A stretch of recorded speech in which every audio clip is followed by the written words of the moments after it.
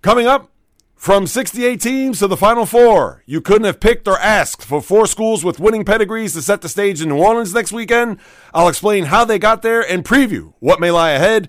There were 2 big transactions in the NFL last week, but the question out of Kansas City is, are they better without Tyreek Hill? What in the world is going on with the Boston Celtics? They are now first in the Eastern Conference.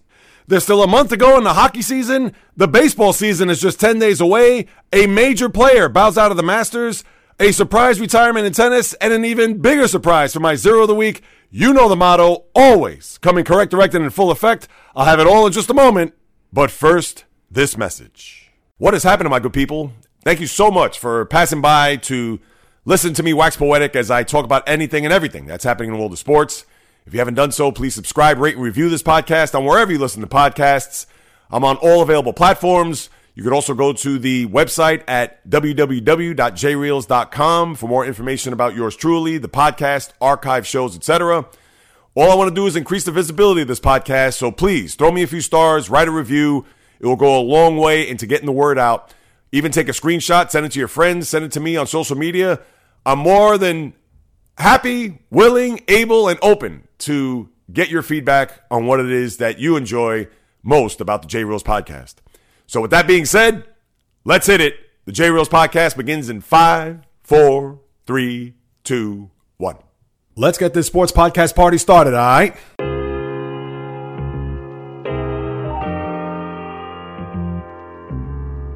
The J Reels podcast. Why don't you wait until July 1st to make an announcement? What a disgrace. He can rack up all these numbers in October, November, and December, but what really counts is let me see this in January. The sports rebel without a pause, delivering fast-paced, jam-packed sports talk like no other. Listen, I gotta call it as I see it. He is not a good player. I'm sick and tired of having to deal with the disappointment of this franchise. When does it stop? And yes, another winter that I can sleep in peace. Coming correct, direct, and in full effect. Let's get it. This is the J Reels podcast. Welcome aboard. What is happening, my good people? Greetings. How are you? How's it going? How's everybody doing out there? What is the latest and greatest? I hope everybody's well, feeling fantastic, in excellent spirits. Here in this chilly northeast morning, we are getting ready to close out the first quarter of 2022. Yes, where did these 3 months go? I do not know, but as I've said time after time on the podcast, we all know how fast time flies. We don't want to wish it away. We don't want to wait for the weekend. We don't want to wait till we go on vacation. Although there's a lot to discuss and a lot to get into personally and professionally, I'll have it all broken down on, oh yes, of course, some sports, as this is the J Reels podcast with your host, J Reels. For my first timers, welcome aboard. And for those who have been banging with me for now 244 episodes, I welcome you guys and gals back. It is a Monday, March the 28th in the year of our Lord 2022. The J Reels What's the Deal segment. What's expected on this podcast is as follows. We are just 10 days away from opening day of the baseball season. All is pretty quiet. A lot of the big free agents and even some of the middling ones have signed with their respective teams. Now it's just a matter of play ball as we look forward to April 7th. And although there's not much going on, but I guess the big news, not only here locally, but maybe throughout the sport, is whether or not Brian Cashman is going to put forth that generous and I'm sure an offer that Aaron Judge cannot refuse, as the right fielder is looking to pretty much sign his name on a dotted line for the rest of his Yankee tenure. Will it happen? Will it not happen? Aaron Judge is a free agent at the end of the year. We shall see, but that's going to be the big highlight I'll discuss when we talk about baseball. In the NFL, Matt Ryan's tenure in Atlanta has come to a close, but even bigger was Tyreek Hill getting traded and has a new address as he takes his talents to South Beach. Is that a plus or a minus for a Chief team that has been dominant in the AFC over the last 4 years? Are they as indestructible, even though bringing in Juju Smith-Schuster and even Marquez Valdez-Scantling? We will discuss that later on, as well as what's happening in the NBA, the Boston Celtics. I don't know what to say. I don't have answers. I'm actually speechless, as you could tell by my delivery here and even my demeanor to a certain extent as I'm knocking over water bottles. But we'll talk about the Celtics as they are currently first place in the Eastern Conference. I would have never imagined it, especially when they were 18-21 earlier this year.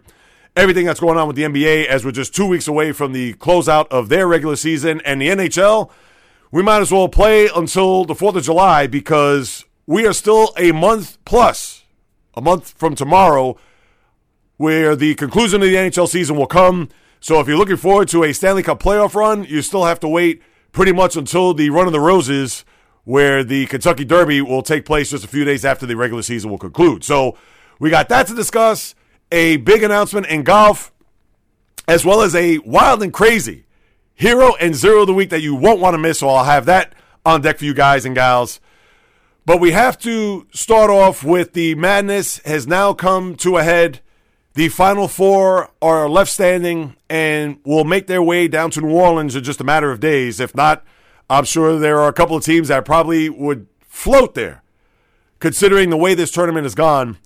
And I'm going to take this from a big picture approach, and then I'll go back and highlight what had taken place over the weekend. I'm not going to break down every game. I get it that there were 14 games in total. But when I look to see how this is all unfolded, and when we take a look at these Final Four schools that will clash this coming Saturday night, and then, of course, the championship game a week from tonight, the college basketball gods had it set up, unless you're in the region of Kentucky or in Southern California with UCLA, you couldn't have asked for 4 better schools to be here. Because when you have a matchup, and I guess the ultimate would have been Duke in North Carolina for a national championship, but we're going to get that in a semifinal. But when you have those 2 schools, as well as Kansas, who is the only 1 seed left standing, and a Villanova team that, going back to 2016, has won 2 national titles, if you're the suits at TBS and TNT, and it's an absolute joke that CBS is not going to broadcast these games, and we understand with the lay of the land here as far as TV goes, having the cable channels involved and them getting a chance to have these games on their network, and I believe it'll be TBS, not TNT, but to have those games on that network, and I get it, everybody has it, so it's not like you have to fish for these games or really have to go up and down the dial to try to find out where the hell TBS is. But it is a joke that CBS is not going to be able to have these games on their network, but put that aside. When we have these 4 schools here, and knowing that the first game is going to be Villanova and Kansas, and followed that by North Carolina and Duke, not only if you're a college basketball fan, but even if you're a hoops fan or just a sports fan, these are schools that you are not only familiar with, but you're also familiar with them winning. And granted that Kansas hasn't won since 2008, but Duke, Villanova, and North Carolina have all won pretty much in the last 6 to 8 years. And knowing that these schools are going to be front and center here come Saturday night, and then obviously 2 days after that, I don't understand how you cannot be up to watch the drama, to watch the participants, and we know who the coaches are, and we're going to get to that in a minute when we get this full circle and look ahead to next Saturday. But when this was all said and done, and knowing that these 4 schools are going to have an opportunity to play for a national championship, or obviously be the one that's going to be standing on the mountaintop sometime 7 days from now, tell me which school or which institution would you rather see other than these 4 schools? And I get it, I mentioned Kentucky, but we all know they were long gone after game 1. UCLA, they just got bumped over the weekend by North Carolina. I don't want to hear any other school. You can forget about Gonzaga. We'll talk about them in a minute. Obviously, Baylor and what happened with them last weekend. There isn't any other school that you would want to have here for this season at this moment. And we'll get to that in a little bit. But as we now go backwards and look at what has happened here over the weekend, and I'll start with the teams that have now made it to the Final Four. And when we look at the 1 seed, the last one standing in Kansas, they had a very easy road to get to the Sweet 16. And Providence was not going to be a walkover. Providence, who had the big regular season, and although you could pretty much say that they may not have been deserving of that because they didn't play out the full schedule, and we saw what happened there in the Big East, not even making it to the Big East final, but here they were, knowing that it was going to be pretty much a dogfight between them and the Jayhawks. And, of course, Kansas was able to prevail there, 66-61. And then when you look at what happened yesterday, even though they were down at the half, 35-29, and it made you think Kansas, who has had a tough time over recent years when it comes to a regional final, and there was no way that Miami, who a couple days prior beat Iowa State, that they were going to just lay down and lay a big giant deuce there at center court. They came out of the gate to start the second half storming to the tune where they held the Hurricanes to only 15 points in the second half and blew their doors open to a 76-50 victory. And Kansas, we know that their history, even with Bill Self winning that national title where it was almost a decade and a half ago, and Kansas has been down this road so many times that you have to wonder whether or not they're going to finally get over the hump. And here they are back in the Final Four. We have seen them down this road. And when we take a look at Kansas, to think that with all the one seeds, that when you rank them, you figure Gonzaga, who had the number one seed overall in the tournament, and then Baylor, you cannot disrespect a national champion that was defending their title from last year.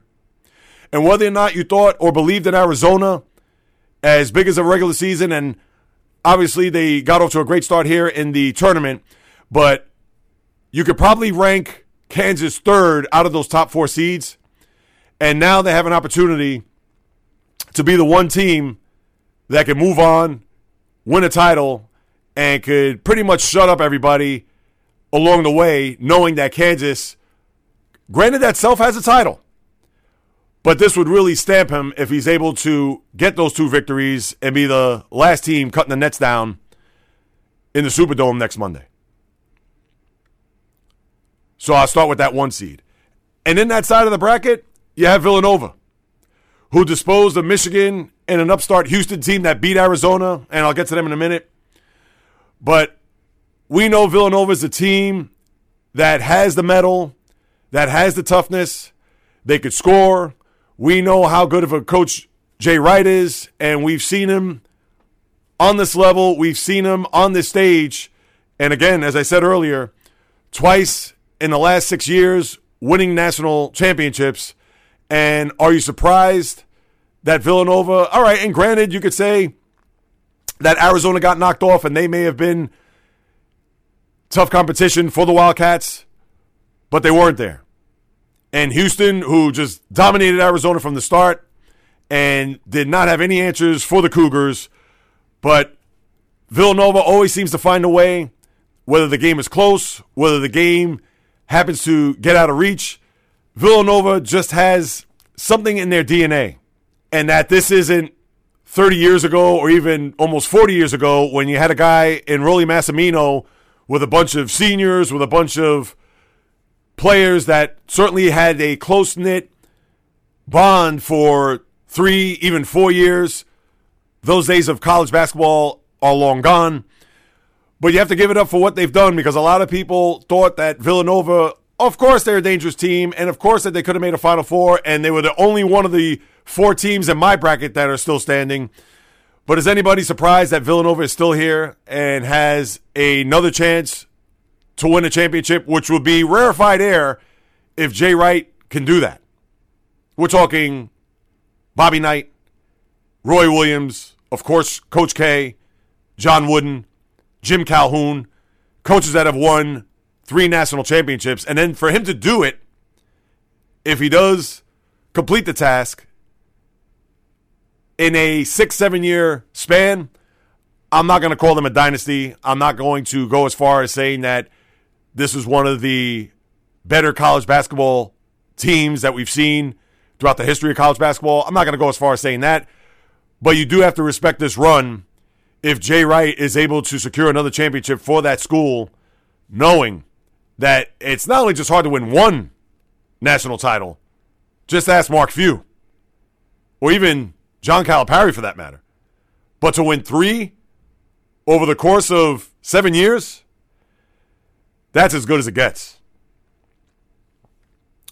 And then when you go to the other side of the bracket, I mean, what could you say?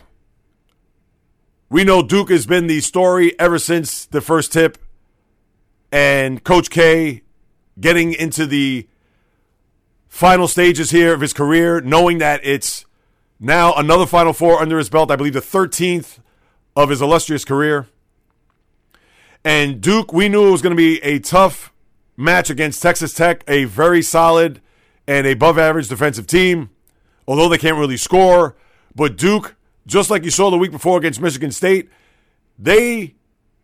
Texas Tech didn't lose the game. It was more Duke just playing well and beating the Red Raiders.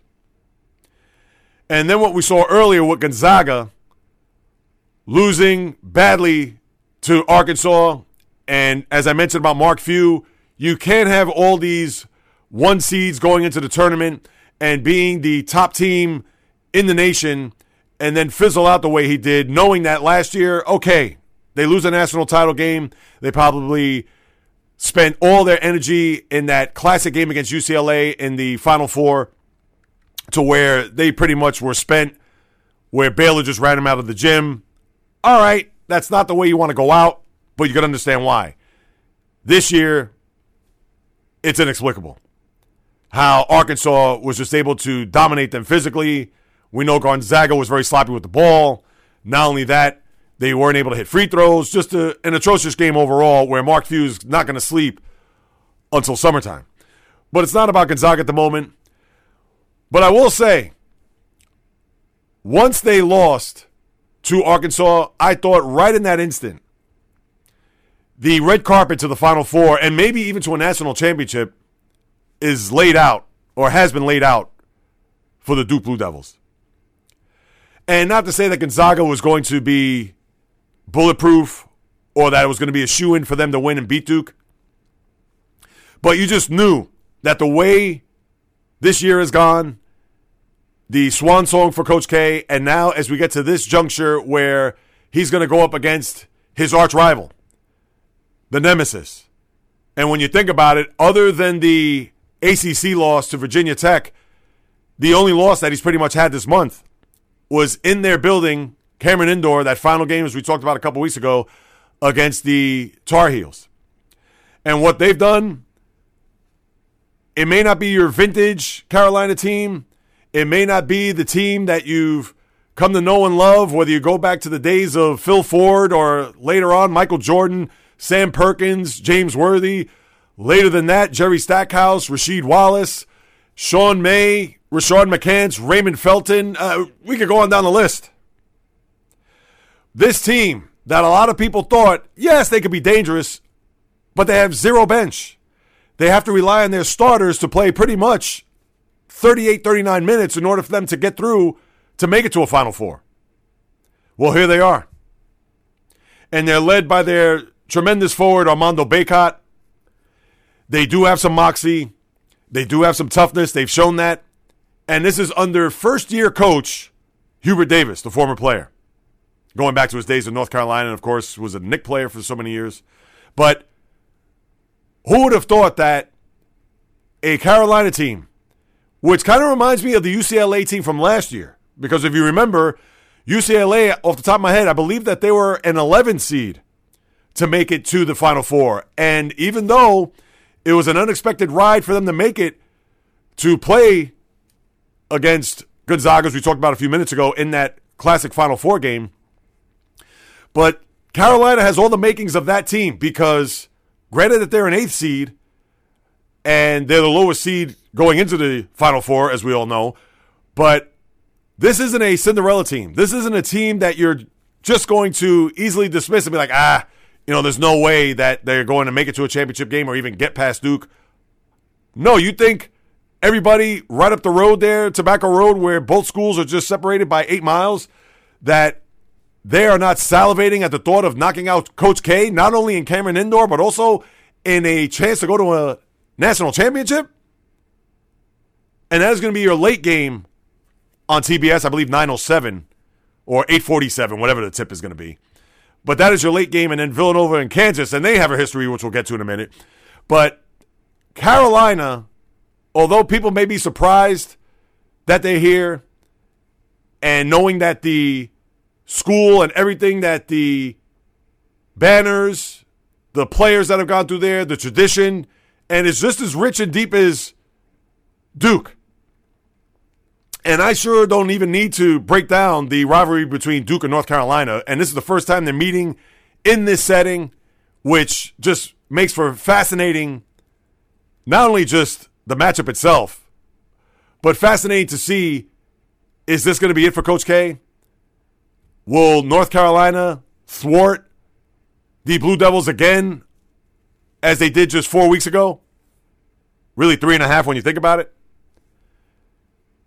And I'll get to those storylines in a second, but this is a tournament that, whether or not you're a sports fan, the biggest dyed-in-the-wool college basketball fan, or as I said, a hoops fan, if you're not excited about these 4 teams and these 2 games that are going to take place on Saturday, then A, you need to get your pulse checked, and B, you're not really a sports fan.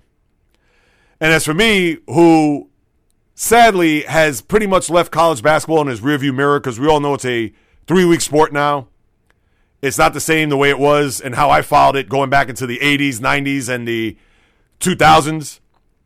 We're in the teens with the one-and-dones, and how the sport is pretty much evolved just for these 3 weeks, or really the 2.5 weeks in March, and for the first weekend and Monday in April. It's not the same sport. But you have to love how this tournament is unfolded and how it's come down to these Final Four schools. And the sad part is that I'm actually going to be away, and I'll get to that a little bit later on. I'm going to be away this coming week and this weekend. Actually, I'll be on the West Coast. So unlike the normal start times that I'm accustomed to, the 6 o'clock and then an 8:40 start here in the East, I'm going to have to pay attention to it 3 hours behind. And there's going to be a point in my day that not that I'm going to forget, but I'm going to look at the time and say, oh, wait a minute, it's 3:45. The game's not going to start. What? 3:45? The first half's already begun. That's how it's going to be for me. So because I'm traveling, because I'm going to be away, and I may not be in front of a TV at that time, this is where it's going to be super tricky for yours truly to just get a complete feel and grasp for these 2 games. Now, of course, I'm going to do my best to follow basket by basket, because I don't know what my plan's going to be this coming Saturday. I know the wife's going to say, the hell you're going to be watching 2 basketball games while we're on vacation. But I give you a fair warning only because these 2 games, unlike maybe years past where you don't really have an idea or even just a good feeling for a certain team. I mean, we can look at the Final Four last year. Houston and Baylor. Those were 2 schools that, although they had great runs to get to where they were, but are you going to run to the set to watch those 2 teams play? Absolutely not. Gonzaga, UCLA, we understand UCLA and their history in the sport, understood, and Gonzaga trying to get to another national title and win, and that was the late game. All right, that was one that you certainly wanted to at least pay attention to, but these 2 games, I don't know what I'm going to do. But I'll be on top of it as much as I possibly can. And let's get to that real quick, because when we look at these 4 games, and the first game being Villanova and Kansas, and these 2 schools have a history with one another, and they happen to be during the championship runs by the Villanova Wildcats. Because when you look back in 2016, Villanova beat Kansas in the regional final to get themselves to the Final Four, and then 2 years later, the Wildcats beat the Jayhawks in the semifinal there in the Final Four. So that Bill Self and company, not only is there going to be a lot of pressure to finally get over the hump and beat Villanova, but even if they do that, they still have to go through either Duke or North Carolina in order to win the thing. So although there may be some moral victories if they finally get past Jay Wright and his crew, but they still have one more mountain to climb. And that's one thing that we cannot forget, because it's easy to anoint Kansas if they win 75-62 and in dominant fashion. Right away, people are going to think, oh, Kansas is going to win the whole thing. They've been able to pretty much navigate through this tournament without having that nail-biter of a game. And we all know there's going to be one game that each one of these teams are going to have to deal with when it comes to having to overcome some adversity, some pressure, making a big shot, hitting a big free throw, etc. Kansas has pretty much had, I'm not going to say a cakewalk to this point, but it's pretty much been smooth sailing. And knowing that they have to get past Villanova to get where they want to go and win a national title, not only is it going to be them trying to slay the demons, but in the process also still trying to win a national title. So that's one thing you have to keep in mind. And as for Villanova, I'm not going to say they're going to chase history, but as I said before, to win 3 national championships here over the course of 7 years is not only just remarkable, but with the interchangeable parts that the way college basketball is in this day and age, for Jay Wright to get to that, and I'm going to root for him to do that because that's something that we may not see for quite some time. You're not going to see the back-to-back unless you have that dominant team that's going to want to come back and do it again. Usually, if you're going to have that dominant team, it's a one and done, and they're going to go on to the NBA, especially if you have key players that are NBA ready. So I'm going to root for Villanova. Now, I picked them to go to a national title game and lose to Gonzaga. So now I'm going to pick Villanova to win the whole thing. I'm not saying that they're going to, or certainly I would suggest that you guys bet Villanova to win, but I'm just rooting for Jay Wright. Part of it is Big East, but even more so, I would like to see Wright win a third title to kind of complete this run. Not to say that he's going to go on to bigger and better things, but you understand where I'm coming from. And it's unfortunate because he's going to do it without Justin Moore, the junior guard who tore his right Achilles.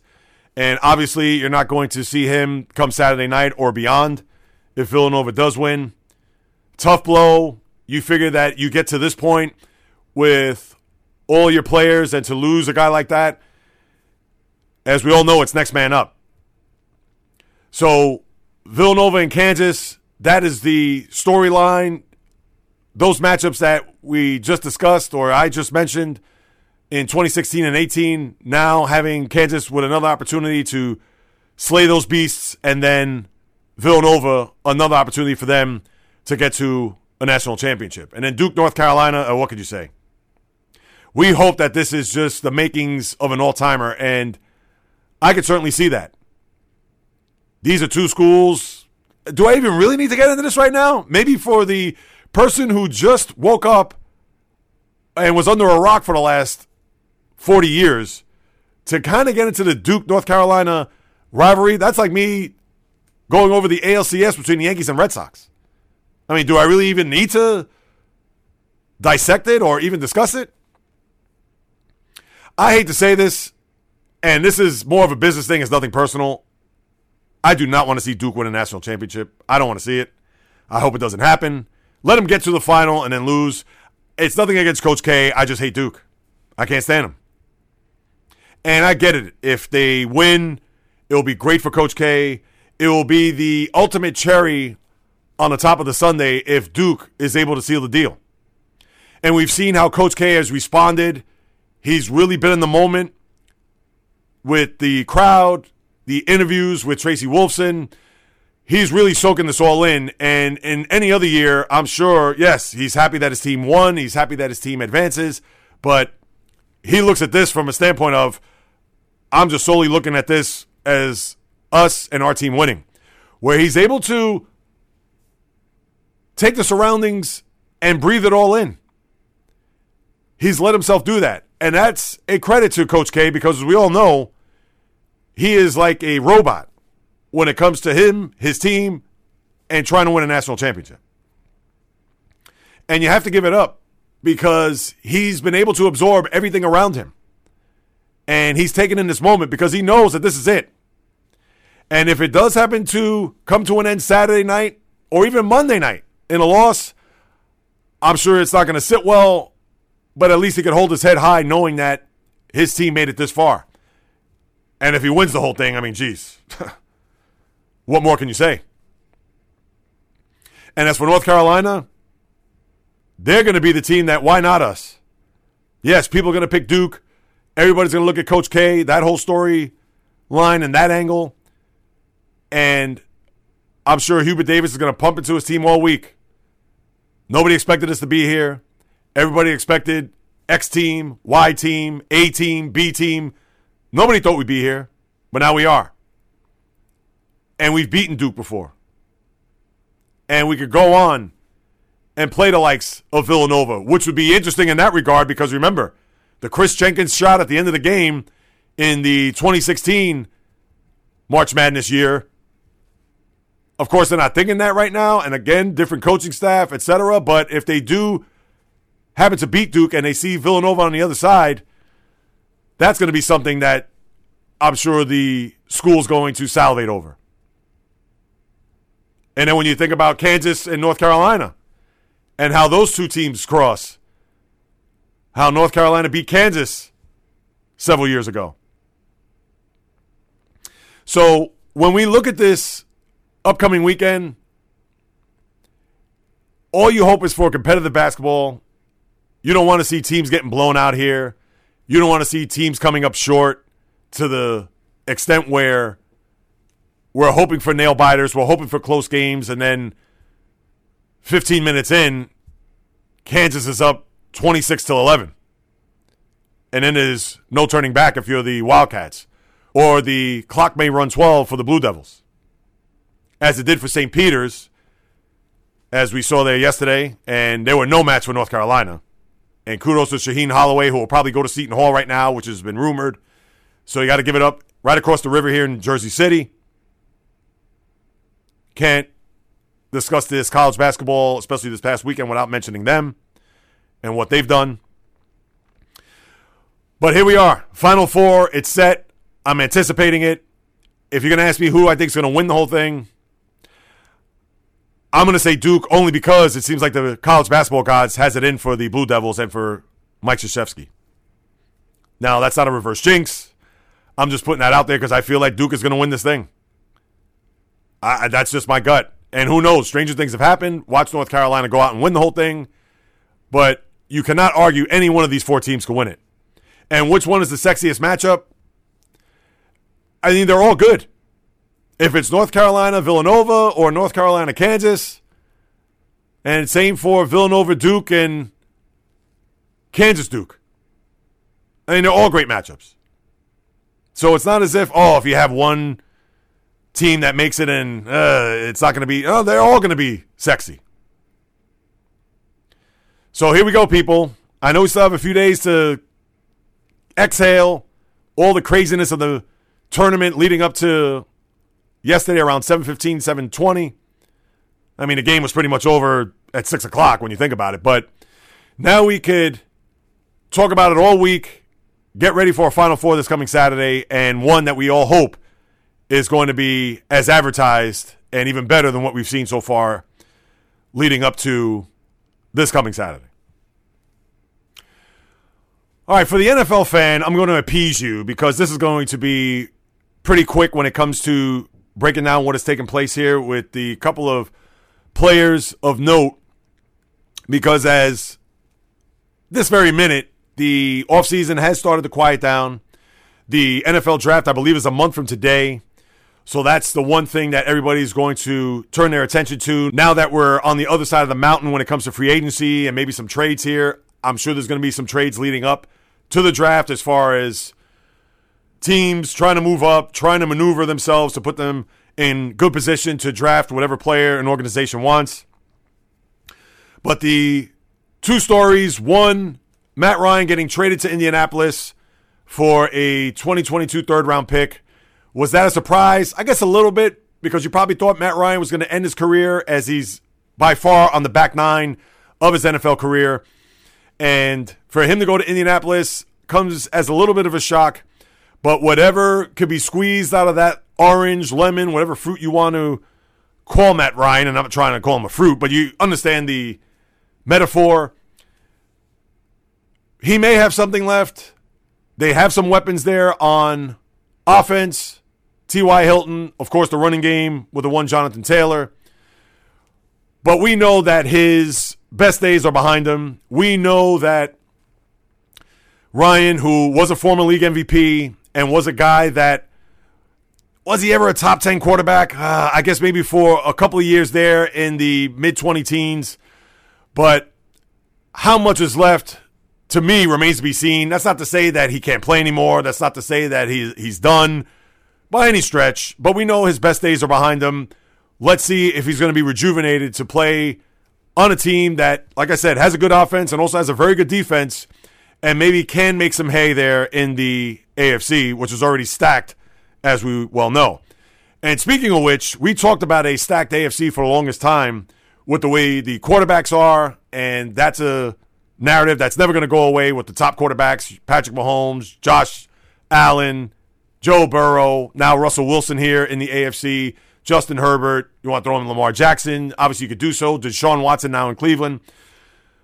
But you have to wonder with the Kansas City Chiefs, do you think by bringing in Juju Smith-Schuster and also Marquez Valdez-Scantling, and I'm sure Aaron Rodgers has to be raising his eyebrows over that, but by bringing in those two players and letting Tyreek Hill go to the Miami Dolphins, well, they didn't let him go. They actually traded him for 5 picks, a first, a second, and third round this year, and I believe 2 next year. And then he goes ahead to sign an $120 million contract with the Dolphins. But to me, it begs the question, is the invincibility of the Chiefs, is it still the same? Is it better? Or has it worsened? And to me, even though you bring in 2 guys to pretty much supplement the 1 guy, and you could say that they're better overall, but I think their invincibility is going to take a hit here. Because when you have a guy like Tyreek Hill who stretches the field like no other, and even though, not to knock Juju Smith-Schuster or even Marquez Valdez-Scantling, but even both of those guys together are not Tyreek Hill. And yes, it does add an extra weapon or 2 for Patrick Mahomes. We understand that it's going to be a scenario where the Chiefs will probably still be the class of the AFC West, that they're going to be the team a lot of people may even think that could go back to a Super Bowl. But I don't see that because Hill is so dynamic and is such a threat. And I get it. You could have the 2 safeties up top, the cover 2, and you could thwart and throttle his progress as we saw there in some of the games over recent years. And just obviously you can look at the Bengal game for one in the AFC Championship. But to me, to have that threat taken away from you, and we all know you can't teach speed. And Hill is a guy that could wreck the game at any moment, as you saw there, even in the divisional game against the Buffalo Bills. He's a guy that could catch a 5-yard pass and take it to the house within seconds. They don't have that anymore. And yes, you still have weapons abound with Mecole Hardman, and you want to throw in Byron Pringle, obviously Travis Kelce, and then the aforementioned 2 wide receivers. But to me, Hill adds that extra element that I don't think that it's easily replaced. And you could throw 5 guys in there. And yes, I get it. A surplus of receivers, they're going to be stacked and they're still going to be dangerous. But not as dangerous to me if they still had Tyreek Hill. And as far as the Dolphins, they're trying to put as many pieces around Tua Tagovailoa to almost make it like an Alabama feel. Because when you look at Alabama, how stacked they are, I'm not going to go through all their receivers and players when Tua was there in Tuscaloosa. But now that you have 2 running backs that you brought in, Raheem Mostert and Chase Edmonds from the Niners and Cardinals respectively, obviously they already have Jalen Waddle in place. You bring in Tyreek Hill. They have Devontae Parker. This is a team that you look at offensively. All right, the quarterback you may not be in love with, but they have players at the skill positions that could do some damage here. And throw in their tight end Chris Kazecki. That's a pretty stout offense. But now let's see if Tua could hold up his end of the deal and take the Dolphins to places where they haven't seen in quite some time. And that's not only playing January football, but even going deep into January. So what does this mean for Tua and company? He still has a lot to prove to me. And what I've seen so far, yeah, he's had some flashes and some glimpses, but when you pick him ahead of Justin Herbert, and you've seen what he's done so far in the league, I know if you're Stephen Ross and the Dolphin brass, you're just hoping and praying that Tua is going to deliver with all the pieces that are in place as far as the Dolphins go. And to me, it's a wait and see. I can't sit here to say that, Tua's going to fail. He's not going to deliver. He's not going to come through. He has no excuses. He's got to deliver. Because if not, they're going to be looking for another quarterback down in Miami before you know it. And then, I hate to tie this into the Packers, but you have to wonder, Aaron Rodgers, all right, I lose Devontae Adams. He wanted more money. We haven't won with him. That's my guy, but so be it. And I'm not trying to make out Marquez Valdez-Scantling out to be Jerry Rice. But when you have Robert Tonyan, Alan Lazard, and I guess they're going to bring back Randall Cobb, I get that he can make me look good in that offense, but for a guy that they brought back for $150 million guaranteed and to run it back to try to finally get to their holy grail for the first time since 2010, don't you think they need an upgrade here at the wide receiver position? I get it that they have draft picks. I get it that they're probably going to take one of the top wide receivers if they can in this upcoming draft, but I'm sure if you're a Packer fan right now, you have to be scratching your head wondering who's he going to get the ball to. Because Robert Tonyan, Alan Lazard, the defensive coordinators on the other teams, they're not going to be shaking in their boots when they see those players at wideout or at tight end. So their front office has some work to do. And again, I'm not making out Valdez-Scantling to be the second coming, but geez, to lose two of your top guys and then figure it out along the way where a lot of free agency is pretty much over with. Going to be interesting to see what's going to take place there up at Lambeau Field here over the course of the spring into the summer. So that's what I have with the NFL. Let me turn my attention to the NBA and hockey quick before I go to baseball and a couple other things. I'll start with basketball. What in the hell is going on with the Boston Celtics is beyond me. I get it that since that 18-21 start, they have been 29-7. Their defensive efficiency has been through the roof. They have played lights out. They have beaten bad teams, but they've also beaten good teams along the way. And here they are, granted that they're in a flat-foot tie with the Miami Heat, and they have certainly gone backwards here as they lost to both the Knicks and the Nets over the weekend at home. And a few weeks ago, I was singing their praises how the Heat had, I believe, 11 of their final 17 at home. They were tops in the Eastern Conference. Everybody was looking at Milwaukee, Philadelphia, and the Brooklyn Nets for that matter. But with the way that the Heat have played, and even with the Celtics that they were on the come up, but now to the point where they're in a flat-foot tie, and granted that there are 4 teams separated by half game, because you also have the Bucks and the Sixers a half game behind both the Celtics and Heat. I still can't believe when I open my eyes and have to scrub them 16 times to see that the Celtics are number one. It's almost like I'm looking at a ghost. And we know how Jason Tatum has taken to a game, and we've seen how Jason Tatum has taken his game to another level. Now, Robert Williams got to worry about. He's going for an MRI today on a knee sprain that he suffered yesterday against the Timberwolves, and he is one of those guys. I'm not going to say he's a glue guy where Marcus Smart is more that glue guy, heart and soul, blood and guts type guy, but Robert Williams is not that far behind.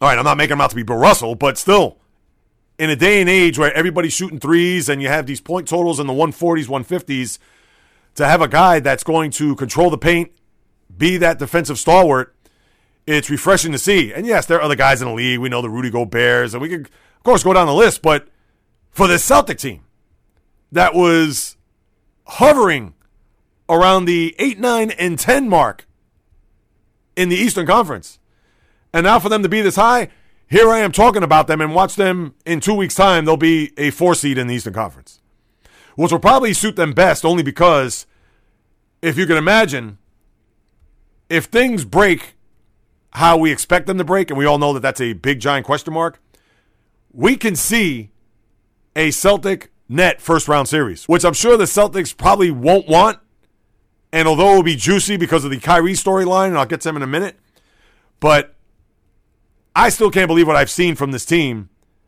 night in, night out here for the last 2 months. And all I can say is, yes, I'm enjoying it, and it has been just an unbelievable turn of events, and I understand it's been gradual. It's not like it's happened overnight. But is this team one that could make it to an NBA final? I know the jaded, cynical side of me says no, because I believe that the glass slipper will shatter. It won't even break. Now, they're only going to go as far as Tatum and Brown are going to take them. And I get it that their defensive metrics are fantastic. But we all know when it comes to playoff time and when you go up against some of these teams that have the dominant scorer, whether you're Kevin Durant, Kyrie Irving, Joel Embiid, James Harden, Giannis, you got to throw in Chris Middleton because he's a guy that could get hot at any moment. You want to throw in DeMar DeRozan. I get it that the Bulls have not played well here over this last stretch. But when it comes to that, that's where it becomes difficult.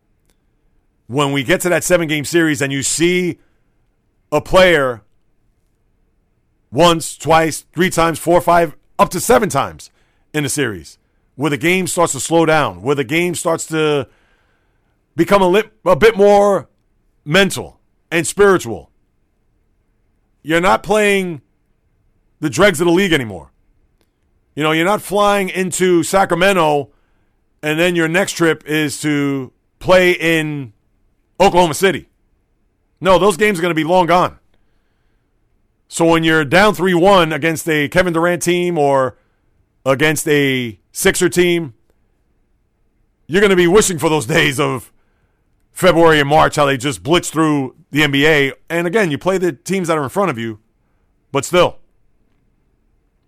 But I do believe that they could go deep, they could go far because they have the young legs and they're a together team. And that may bode well when you go up against players that have been in the league a long time and they may tire down and they may get worn down a little bit. But we all know sometimes to have that experience, and the Celtic team, especially with their 2 core players, they have the experience. But we all know that that dominant scorer can lead their team and pull them from the fire to victory. Could Tatum match wits with those aforementioned players? I think he can. But the question is, will he? Because you sure know that those other players, maybe not James Harden withstanding, but we've seen it happen with those other players. And that's what's going to be fascinating to see if the Celtics do happen to fall within those top 2. You figure they're going to be obviously in the top 4. But where they land and head into the postseason in about 3 weeks, that's what's going to be interesting. And that's where we'll have a even better telltale sign on how successful, even how deep they could go as far as closing out the season the way they've played here over the last 2 months. And then you have Kyrie, who's going to be able to play in home games. He had a terrible shooting performance last night. You have to give him that only because they played the night before in Miami. So with the mandates being uplifted here in New York City, and we talked about that over the last couple of weeks, especially last week, but you would think now Kyrie, as ecstatic and grateful that he is to finally be playing home games, and I believe now 5 of the last 7 games are at home, so it's good for him. We shall see what type of momentum that's going to be for this net team, because as it is right now, they will be in the playing game. And as of right now on the road against a Charlotte Hornet team who went into Barclays Center yesterday and beat them.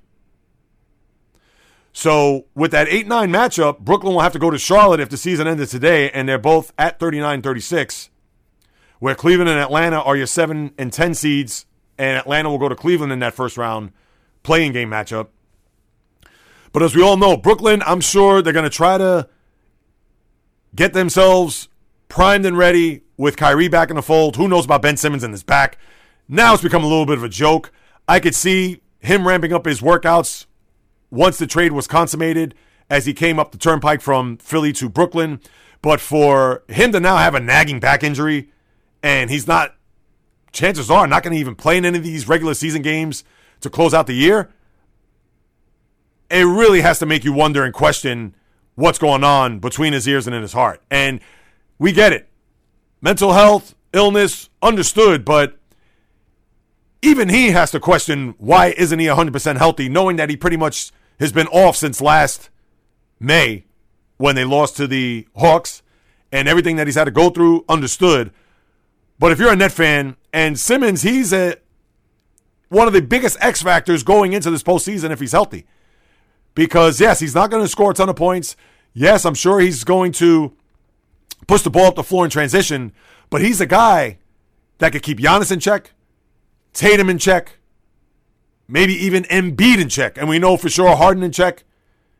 He's a guy on that side of the floor that the Nets are going to absolutely need in April, May, and June. And right now, he's nowhere to be found. But we'll see, because that's going to be obviously a big storyline going in.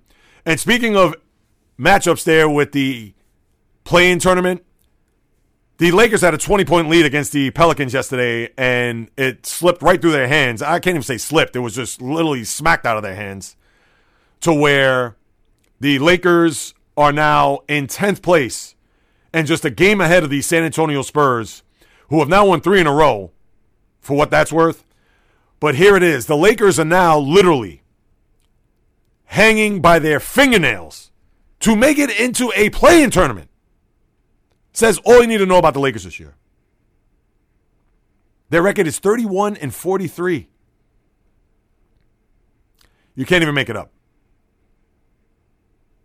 The Grizzlies continue to win even without Ja Morant, which is just mind-boggling. I think their record without Ja Morant is, off the top of my head, was it 17-2?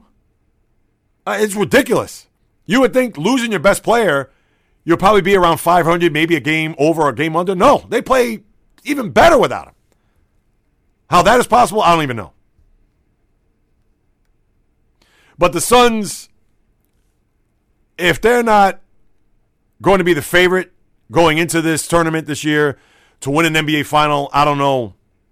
And you would think after last year being up 2-0, they would have a little bit of a hangover, kind of go through the motions, and then pretty much pick up where they left off. That has not been the case. 61-14, they're now winners 8 straight. Chris Paul's now back. They beat the Sixers last night. They are going to be a tough out. And this was coming from someone who was not a believer in the Suns going back to last year. If I wasn't a believer then, or at any point this season, and smacked me silly a la Will Smith did to Chris Rock last night, you know I got to get to that. But here are the Suns leading the attack here in not only just the West, but throughout the NBA. And pretty much everything else has been status quo throughout the league when it comes to a lot of the matchups or storylines, things of that nature, which we're getting close to the end of this regular season in just 2 weeks from this coming Wednesday. And you know that I'll be primed and ready to go come week end number 1 there sometime, was it April 16th, 17th to kick off the NBA playoffs. You know I'll be ready. Quickly with the NHL, as we get to the final month, you have teams that still need to play 17 games. So that's all you need to know. And I kind of hate to breeze through this, people, because not really much has happened. We know the trade deadline came and went. We talked about the deals last week. Not a lot of big-time players, whether you're that grinder, that championship cup caliber winning player going to another team. Happened there late last Monday afternoon when the deadline came and went there at 3 p.m. But as we take a look at the land in the NHL, everything is pretty much just like the NBA. And this is what happens when you have these long seasons and you're just trying to get to the finish line. We know one team is out of the postseason, and that's the Canadiens, as they officially, look at that, they went from going to a Stanley Cup final to now being the first team out and eliminated from playoff competition. No other team has clinched a playoff spot as of yet. We know that the Avalanche and the Panthers look like they could be the class of the East and the West, although there'll be some arguments in Carolina and maybe even an argument out west where the Calgary Flames, they have put some separation between them and the rest of the pack in the Pacific Division. But the NHL, as unpredictable as it's been over the years, and we still have a month to go, I wish I could get into a little bit more. I wish I could discuss some storylines as we head into this final month. But we're just going to have to wait and see which team is going to propel themselves. We'll look at wild cards. As a matter of fact, I'll take a look at the standings real quick when it comes to the wild card.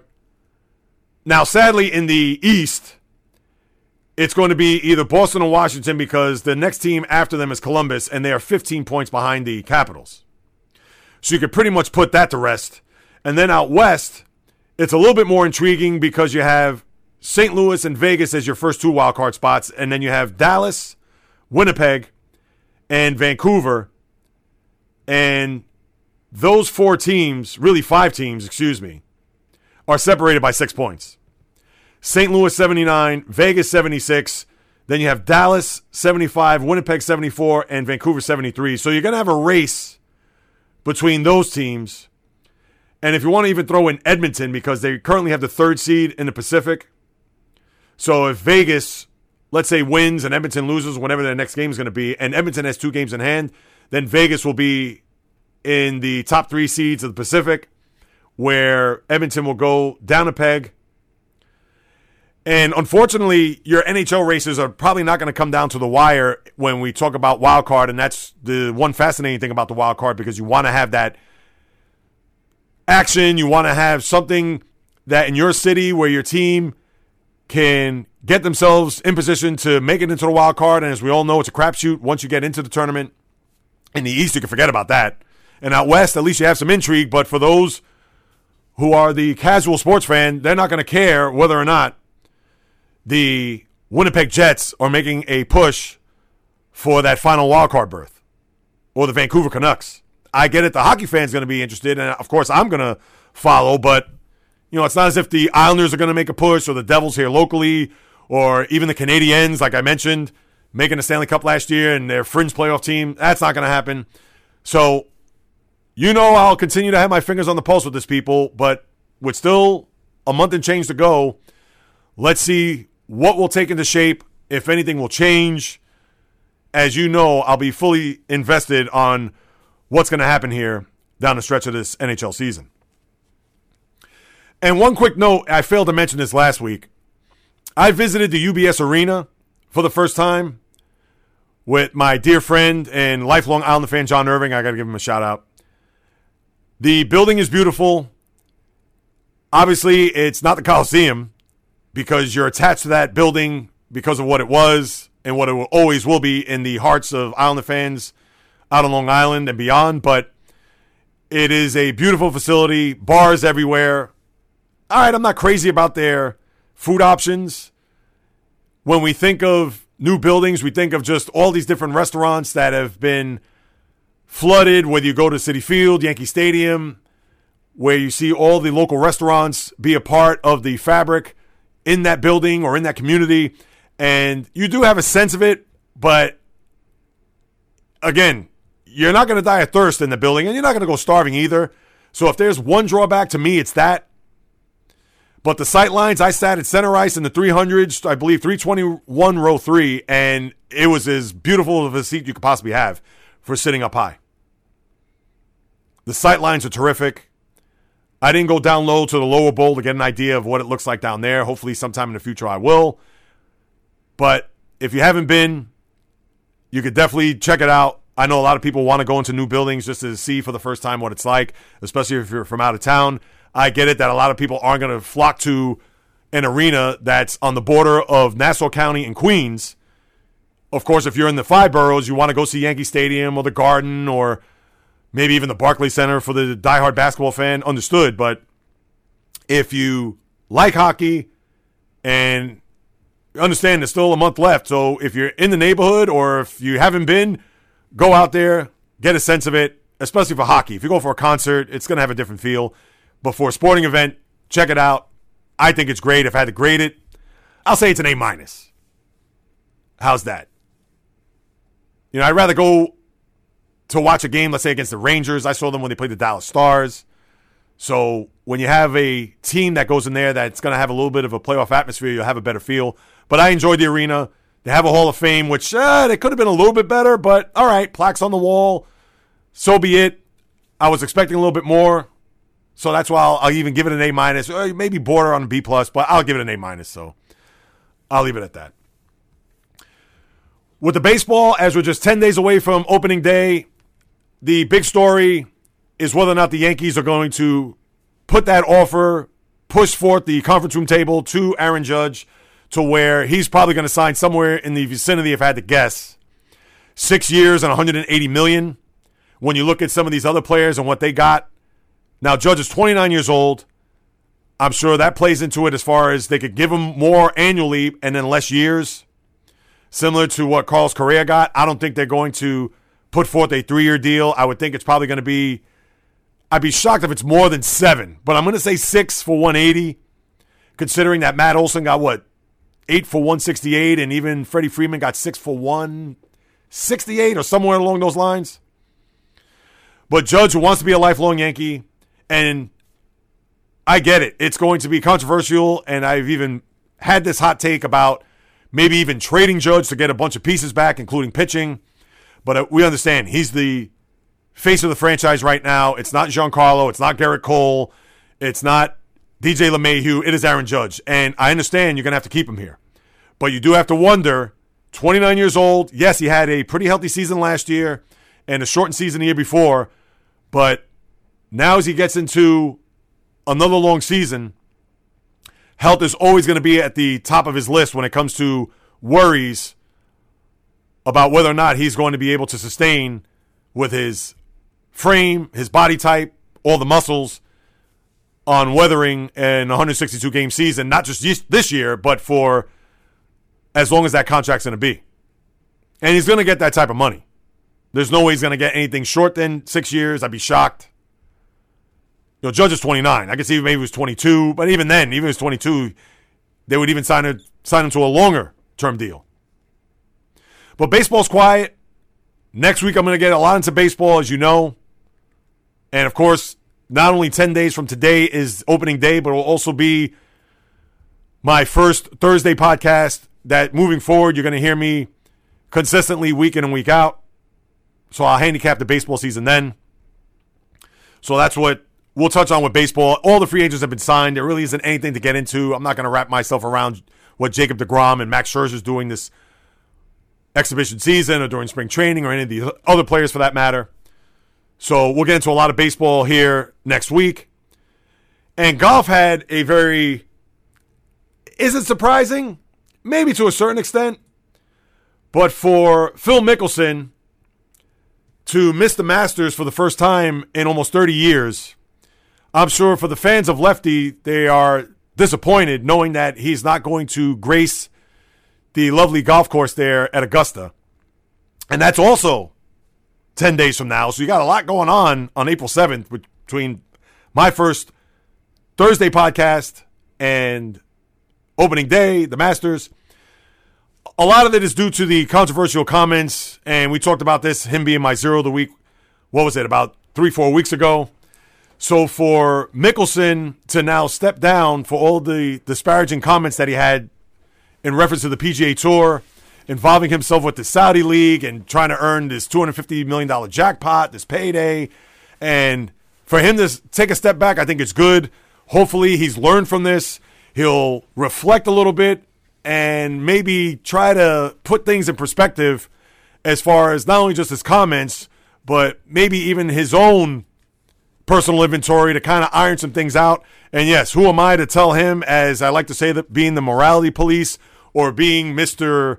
or Dr. Oz or Mr. Therapist for that matter. I can't even think of a right moniker to get into, but maybe this will be a good time for him to cool off, regroup, and I'm sure we'll be able to see him there the following month at the U.S. Open, and maybe things will kind of quiet down on the Mickelson front as he tries to pick up the pieces for what took place there a few weeks ago. All right, so let's wrap up here. Let's get right to it. My hero and zero of the week. My hero of the week goes to Ashley Barty, the number one women's tennis player in the world, who just recently came off a win at the Australian Open, the first woman to win going back to the late 70s, retiring from the sport at age 25. And I get it. This should have been something that in the tennis segment, which we mostly do when there are major tournaments, and this should have been more of a highlight to honor her throughout that tennis segment, if you will. But to have her as the hero of the week, and the reason why is because for someone who's at the pinnacle of her sport, not only coming off of a major Grand Slam victory, who she won 3 in her career, but also being number 1, and at the tender age of 25 to do so, feeling that she wants to chase other dreams, she no longer feels compelled to do what she knows that is required to be the best that she can be in the sport, and we all know tennis, somewhere in the middle toward the bottom of the food chain when it comes to sports. But for those that are sports fans and for those that watch, we know that it is a war of attrition, and not to use that word, but it's a battle of attrition, let's just call it that. And knowing that she could go on to the next stage of her life saying that, and I quote, "I'm so happy and I'm so ready. I just know at the moment in my heart and for me as a person that this is right." This is something that she posted on Instagram. And congratulations to her. Knowing that she got enough out of playing tennis and leaving the sport the way she has. Now, does this mean, could there be a return at some point because of her age? And I'm sure maybe if she came back in a year or two, I know a lot of people start thinking, oh, geez, that phony retirement, here she is coming back for a payday. Well, we're not going to know that, but as of right this second, how many other professional athletes, whether in a team sport or in this case in an individual sport, that a player is going to not only go out on top, but go out on their own terms? Congratulations to you, Ashley Barty. You are my hero of the week.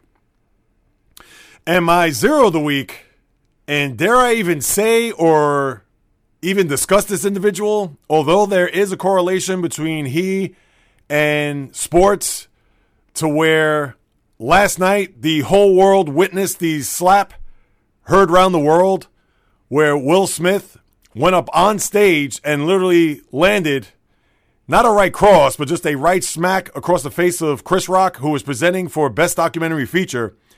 And Rock had made a joke about Jada Pinkett Smith, of course, Will's wife, about her possibly being in G.I. Jane 2 because of her bald head, and G.I. Jane, the reference to the Demi Moore movie back in the 90s.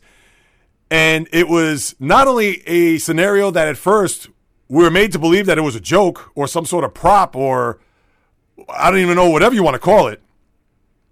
But for then ABC to have to put the 7-second delay and the not even a bleep, it was just a mute for about 20 seconds and reading the lips of Will Smith and what he said to Chris Rock about keeping his wife's name out of his fucking mouth, excuse my French. But to watch that all unfold and for him to just go up there and do what he did. And mind you, it was a joke. Later we found out that Jada Pinkett Smith has alopecia. I didn't know about it. I'm sure there was a ton of other people that didn't know about it. And not to say that it's our business by any stretch, but and for him at first to even laugh at the joke and then to go up there and smack him the way he did, I worry more about Chris Rock than Will Smith, because what is his psychological, spiritual, and emotional threshold is as of this moment? Is he brushing it off? Is he actually scarred by this, considering that the whole world was watching? I mean, this thing on so many levels was just ugly. And Will Smith, on a night that he was about to win the Best Actor award for his portrayal of Richard Williams, the father of Serena and Venus Williams in the movie King Richard, and that's where the sports ties in.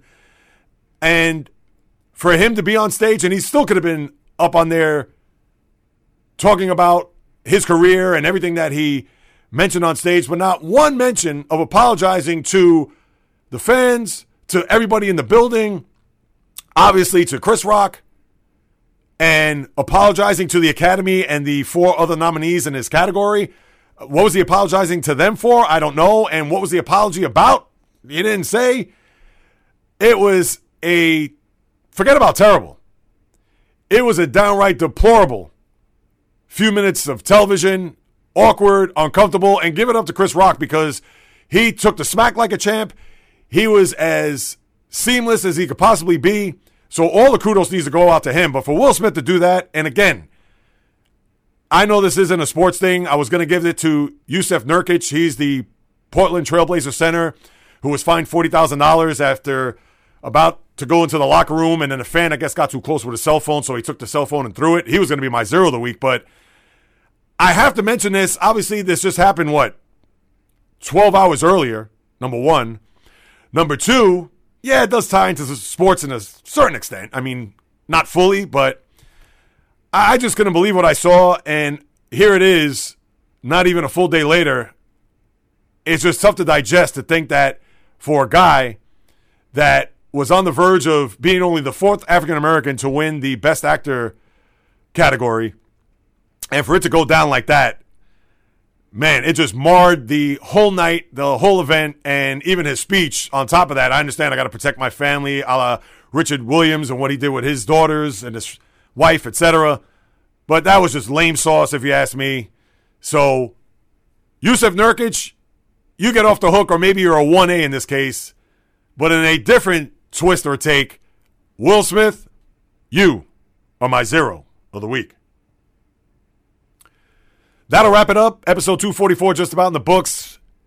And as I acknowledge you, the listener, the fan, for not only taking the time out of your busy schedule to listen to me discuss everything that's happening in the sports world, but I do not take your participation lightly or for granted in that regard. So thank you twice, more than once, for stopping by and listening to me babble about the sports landscape.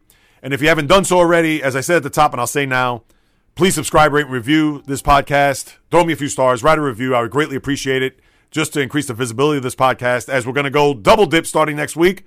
So a little programming note, as I've been saying here over the last couple of weeks. Monday and Thursday, you're going to get a double dose of yours truly. Just everything that happens in the world of sports. You know the drill. So please subscribe, rate, and review.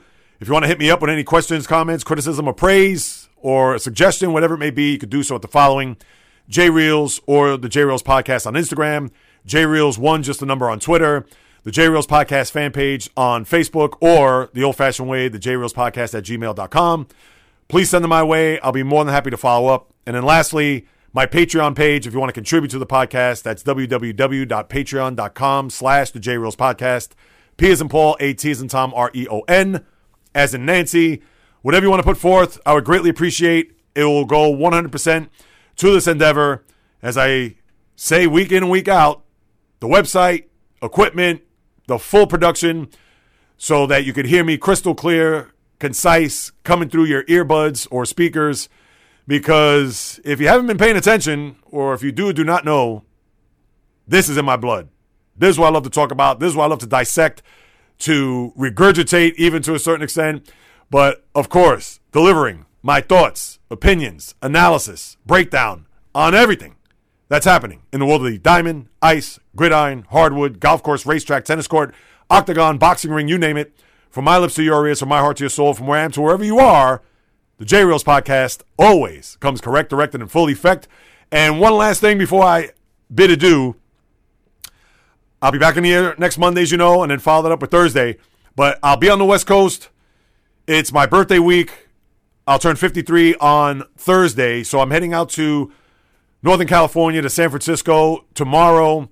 I'll try to do my best to be on top of everything that's going on in the world of sports. You know that's my deal. But you know, as much as I'll be on top of it, I'll be ready to deliver everything that's happening. And again, I do appreciate you stopping by to listen to all of it.